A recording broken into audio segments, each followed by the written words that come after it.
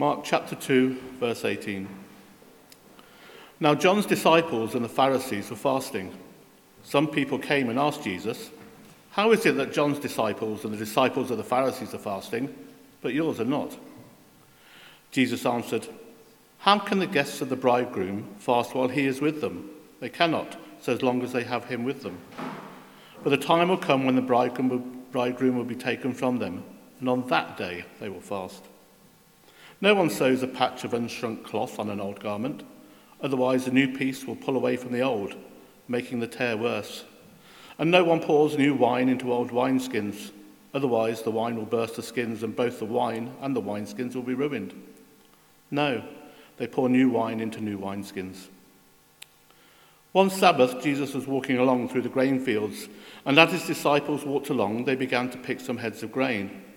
The Pharisees said to him, "Look, why are they doing that? It is unlawful on the Sabbath." He answered, "Have you never read what David did when he and his companions were hungry and in need? In the days of Abiathar the high priest, he entered the house of God and ate the consecrated bread, which is lawful only for priests to eat. And he also gave some to his companions. Then he said to them, 'The Sabbath was made for man, not man for the Sabbath.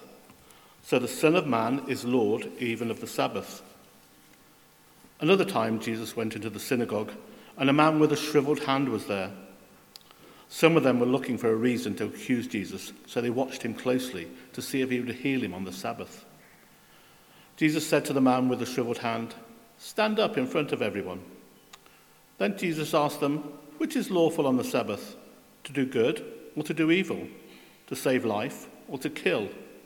But they remained silent. He looked around at them in anger and deeply distressed at their stubborn hearts, and he said to the man, "Stretch out your hand." He stretched it out, and his hand was completely restored. Then the Pharisees went out and began to plot with the Herodians how they might kill Jesus.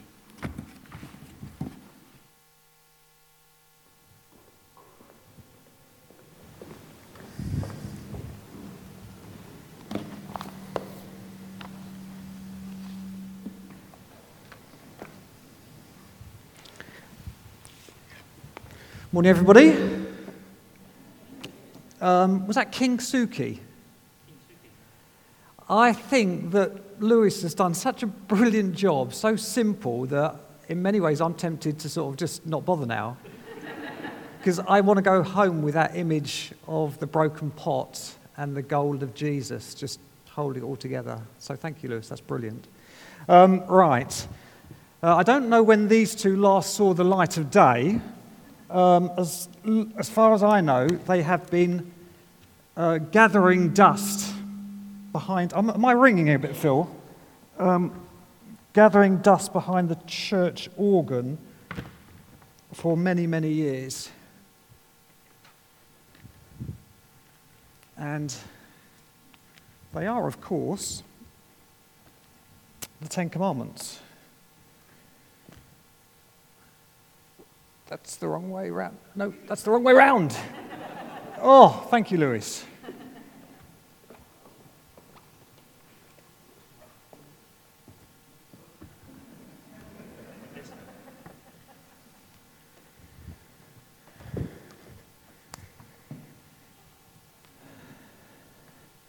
So there we have 1 to 4 on this side and 5 to 10 on my left.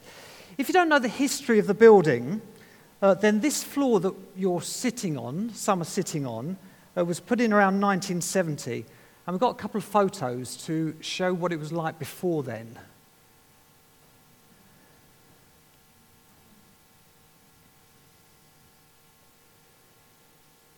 And if we zoom in on this one,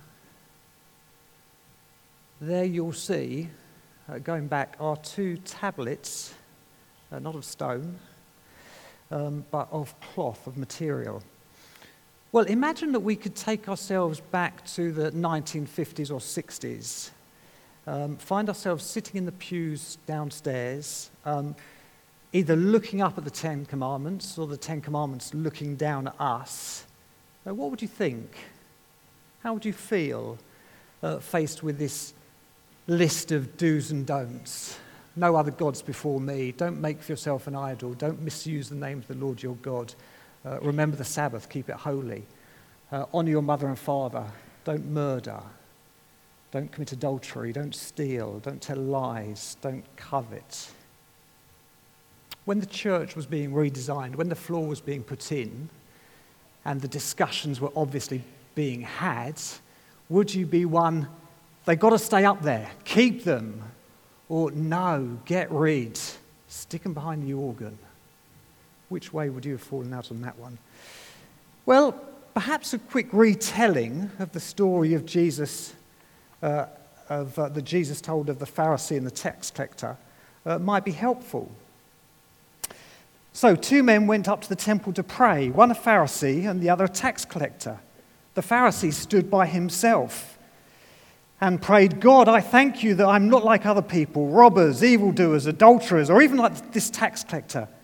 I fast twice a week and give a tenth of all I get. Your law, I can do it. Yeah, I can do that. But the tax collector stood at a distance. I guess he was probably at the back of church, wasn't he? Because he didn't want to sort of come in, afraid to come in too close. He would not even look up to heaven, but beat his breast and said, God, have mercy on me, a sinner. I can't do that. I'm stuffed. Big trouble. I tell you, this man, this tax collector, rather than the other, went home justified before God.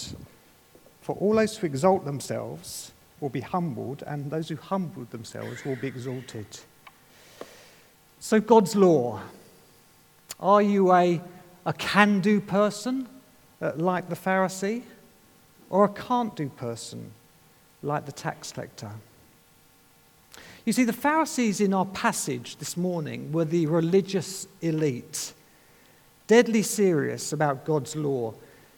But they were convinced that it was through their own can-do effort, their own goodness, that they could earn God's favour and enjoy a relationship with Him. But it was to totally misunderstand what this was all about. You see, this is an expression of God's character, His holiness, the sum of all His perfections. So if you like, taking number 7, don't be unfaithful because God is faithful. Number 8, don't steal because God is the giving God. 9, don't tell lies because God is the one in whom all truth is found. You see, He exists. It's as if He exists on another planet to us, a bit like Messi's football skills are on another planet to mine. The idea that we can work our passage to Him through our keeping of the law, through our own goodness, is a complete nonsense. No, He has to come to us, and wonderfully, He does in the person of Jesus. And Jesus quite literally embodies this law. He is the living law, and as He lives it out, the only perfect life that's ever been, He keeps it for all who would trust in Him, and that's good news. So, aware of my failings as a can't-do person, my great need, I move towards Jesus. And one way I express my love for Him now is joyfully seeking to keep this law. Unlike the can-do religious person who sees their own goodness or obedience as the means by which they're accepted, when they wrongly interpret Jesus' behaviour as breaking God's holy law, they revile Him and move away. Well, that's a bit full on to start with, I'm conscious of that, but I hope it gives us some helpful background as we go into these 3 short cameos, if you like, which teach us the joy and the freedom, the life and the excitement there is to be had in following Jesus. So firstly then, I want to say it's about feasting, not fasting. Jesus said, "I have come that they may have life and have it to the full." So, picking up verse 18. Now, John's disciples and the Pharisees were fasting. Some people came and asked Jesus, "How is it that John's disciples and the disciples of the Pharisees are fasting, but yours are not?" So the complaint here is, Jesus, everyone else's disciples, John the Baptist, the Pharisees, they're all fasting and yours aren't. What's going on? You're not religious enough. You're not serious about God. Jesus answered, "How can the guests of the bridegroom fast while he is with them? They can't, so long as they have him with them. But the time will come when the bridegroom will be taken away from them, and on that day they will fast." Jesus' response is slightly strange, isn't it? He doesn't correct their misunderstanding of the law, which actually stipulated that fasting was to be done once a year on the Day of Atonement, not twice a week, which the rabbis had added to ensure that they don't fall short, or perhaps as a sign of their devotion. No, Jesus goes on about this bridegroom being with them and them being taken away. He was actually talking about himself, and whether they got it or not, we don't know, we're not told. But the bridegroom is a recurring picture through the Bible of the Messiah, ultimately looking forward to the day that the relationship with his bride, the church, will be consummated. I don't know if you saw the story last month of Kaylee Steed. There she is. She was jilted by the groom on the morning of the wedding, but she still decided to go ahead with the wedding. You've got to admire her courage, haven't you? But it must have been a strange day, because it's the bride and the groom coming together that makes a wedding special. And the one that I was at in the summer had food and drink and conversation and laughter and dad dancing. It was a wonderful party, a great joy. But tragically, the whopping lie that has been whispered in our ears since the beginning of time is that God is the great spoil sport. Get involved with him and he'll suck the joy out of life. And I guess the Pharisees were reinforcing that by their religious practices, weren't they? I'm not sure fasting is the first thing I'd think of to put a smile on my face. But just as Jesus said to them back then, so he says to us today, "I'm with you. In the person of my Spirit, I am with you." So now is a time of feasting, enjoying the good things I give. I'm not a killjoy. But of course, Jesus is also physically absent. He's ascended into glory from where one day he'll return. So I think fasting too is also appropriate. I'm sure we've got loads to learn in this regard. I know I have.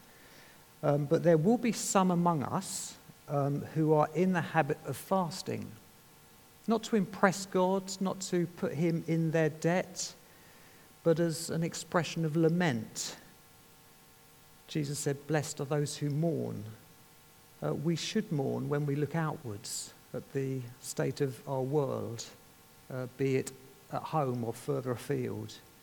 We should mourn when we look inwards at our hearts, our lukewarm love of others and of our Lord. You see, I want my life to make a difference, and I'm sure I'm not alone. I want my life to be worthwhile. Wonderfully, Jesus promises to make it such. And when he offers this life to the full, I think that includes a balanced diet of feasting and fasting, joy, enjoying the wonderful things that God gives, and yet also mourning the terrible things that we see in our world and in our own lives.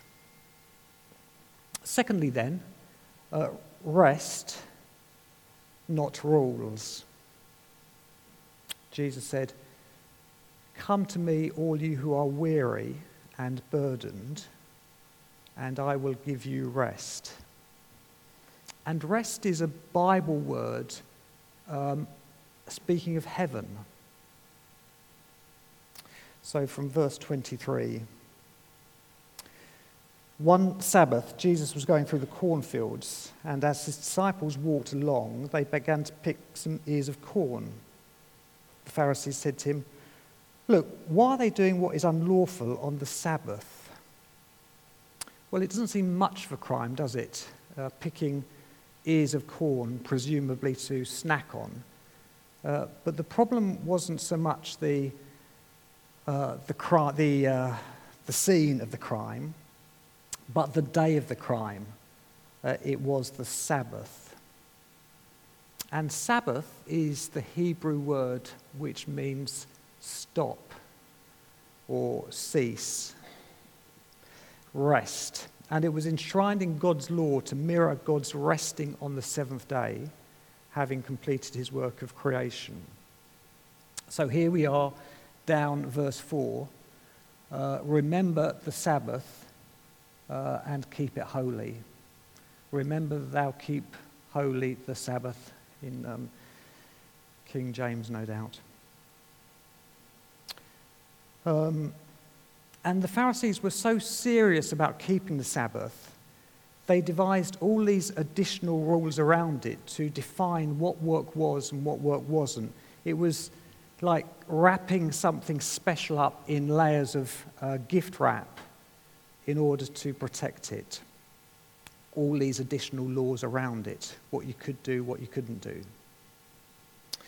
I went to school in North London, and at school had lots of Jewish friends, both secular and devout. And I was always amazed by the reverence that some gave to their Saturdays, their Sabbath. Best clothes, synagogue, good food with family. But for some, they wouldn't even turn the light switch on because that was deemed as being work. It all feels rather petty, doesn't it? Rather clenched. You can't pick corn. You can't turn the light on because that's work, you know. It's as if you're waiting to be caught out for stepping out of line. Must be utterly miserable. Is that really what God intended when he gave us the Sabbath rest? Well, of course not. Defending his disciples from the accusation of breaking the Sabbath law, or rather the Pharisees' misinterpretation of that law, Jesus points them to their history and their hypocrisy for not condemning their beloved King David for breaking the law when in need, when he was in need. And that leads us to verse 27. Jesus said to them, "The Sabbath was made for man, not man for the Sabbath." It's a bit like if you go out of here this morning and you see someone walking along with a bike over their shoulder. And you go, "Oi, mate, have you ever thought about that bicycle carrying you rather than you carrying that bicycle?" And the look of puzzlement they give you shows that clearly they haven't. It's madness, isn't it? How something good like a bicycle, or in this case God's law, can be used in such a way that it becomes burdensome. So, verse 28, the Son of Man, title Jesus uses for himself, is Lord even of the Sabbath. True Shabbat, true Sabbath, true rest is found in the person of Jesus. We may not be working our socks off to please God through religious duty religious observance. But all of us here this morning are weary and burdened in some way or other, striving after, I don't know, peace of mind, security, contentment, material comfort, the approval of others, things which can only be found ultimately in the person of Jesus. And the rest we find in him, the rest that so many of us will know firsthand, is just a mere glimpse of the eternal rest we can look forward to physically enjoying with him in the new creation. Rest, not rules. Finally then, life, not death. Jesus said, I am the resurrection and the life. The one who believes in me will live, even though they die. Notice again that this little episode also takes place on the Sabbath. Another time Jesus went into the synagogue, verse 1, chapter 3, and a man with a shriveled hand was there. Some of them were looking for a reason to accuse Jesus, so they watched him closely to see if he would heal on the Sabbath. Jesus said to the man with the shriveled hand, stand up in front of everyone. Then Jesus asked them, which is lawful on the Sabbath, to do good or to do evil, to save life or to kill? But they remained silent. He looked around them in anger and deeply distressed their stubborn hearts and said to the man, stretch out your hand. He stretched it out and his hand was completely restored. Well, the man may not have been dead, but he is certainly less than whole. He has what we're told is a shriveled hand. And Jesus uses the opportunity to heal him. The result being, verse 6, then the Pharisees went out and began to plot with the Herodians how they might kill Jesus. Well, what do we make of that? The religious elite, the good guys, teaming up with the Herodians, who they hated, in order to do away with Jesus.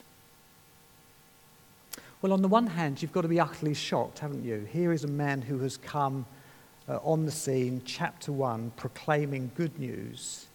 He's been a model of wisdom and compassion, teaching the love of God, using his divine power to heal and alleviate suffering. It's shocking. But on the other hand, we shouldn't be surprised. See, in the previous chapter, verse 5, Jesus claimed to be able to forgive sins, which he backed up by healing, and the religious leaders called it blasphemy. But here he goes a step further with his claim to be Lord of the Sabbath, which again he backs up with healing. And yet the claim is so outrageous that the religious leaders don't have a word for it, but they have a sentence for it, and that is death. And hard though it may be for us to get our heads around, the reason that it's not surprising is that the penalty for breaking the Sabbath was death. Well, it's been said, hasn't it, that we all want Jesus dead. The devout here want Jesus dead because he's an abomination.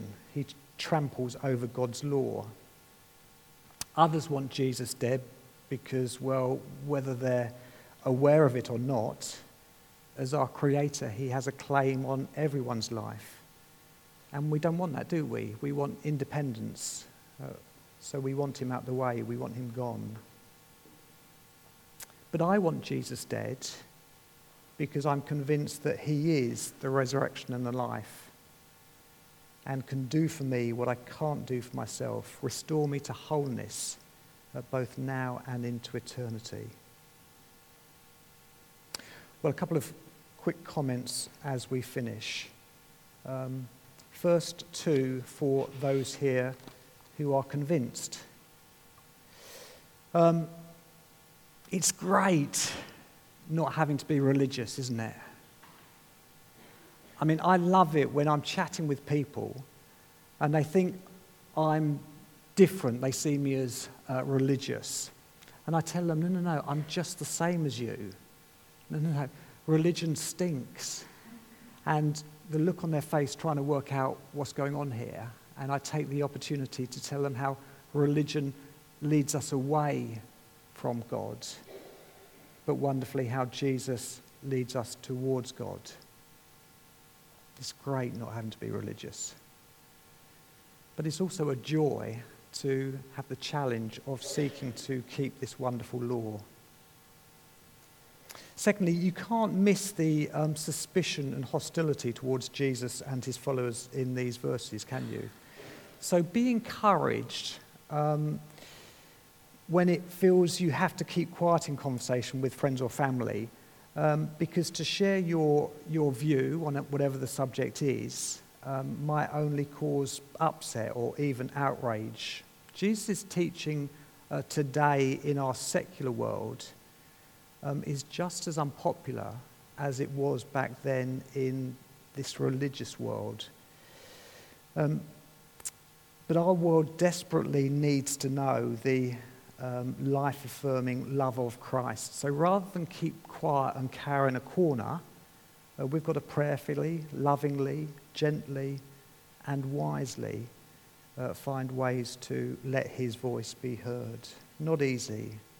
Our culture is really hostile to Christian ethics. That said, I must confess, as I've read this, I've thought how I would love to be one of the disciples when Jesus was going toe-to-toe with the Pharisees. I think I would have been behind him sort of going, go on, stick it up them. We're not allowed to do that. Gently and lovingly speaking his truth in. And finally, for those yet to be convinced, we haven't said anything about these verses 21 to 22 about clothes and wineskins. But I think the point they're making is that Jesus hadn't come to patch up or to reform the law. Like here's, the next iteration, not iPhone 10, but iPhone 11 or whatever it is. No, he was more revolution than reformation. Completely new. And that's why they struggled so much to get him to understand. So if you are here this morning struggling to get this Jesus, be encouraged. You're not alone. Those that should have got it back then didn't. Some did, many didn't. But we've got to learn from the Pharisee and the tax collector, haven't we? If we think we can do it, that makes us proud. And yet our pride can be a stumbling block. Humility, like the tax collector. I can't do it. Someone's got to do it for me. That's the way into Jesus' kingdom and the way on in it. Let me lead us in a prayer.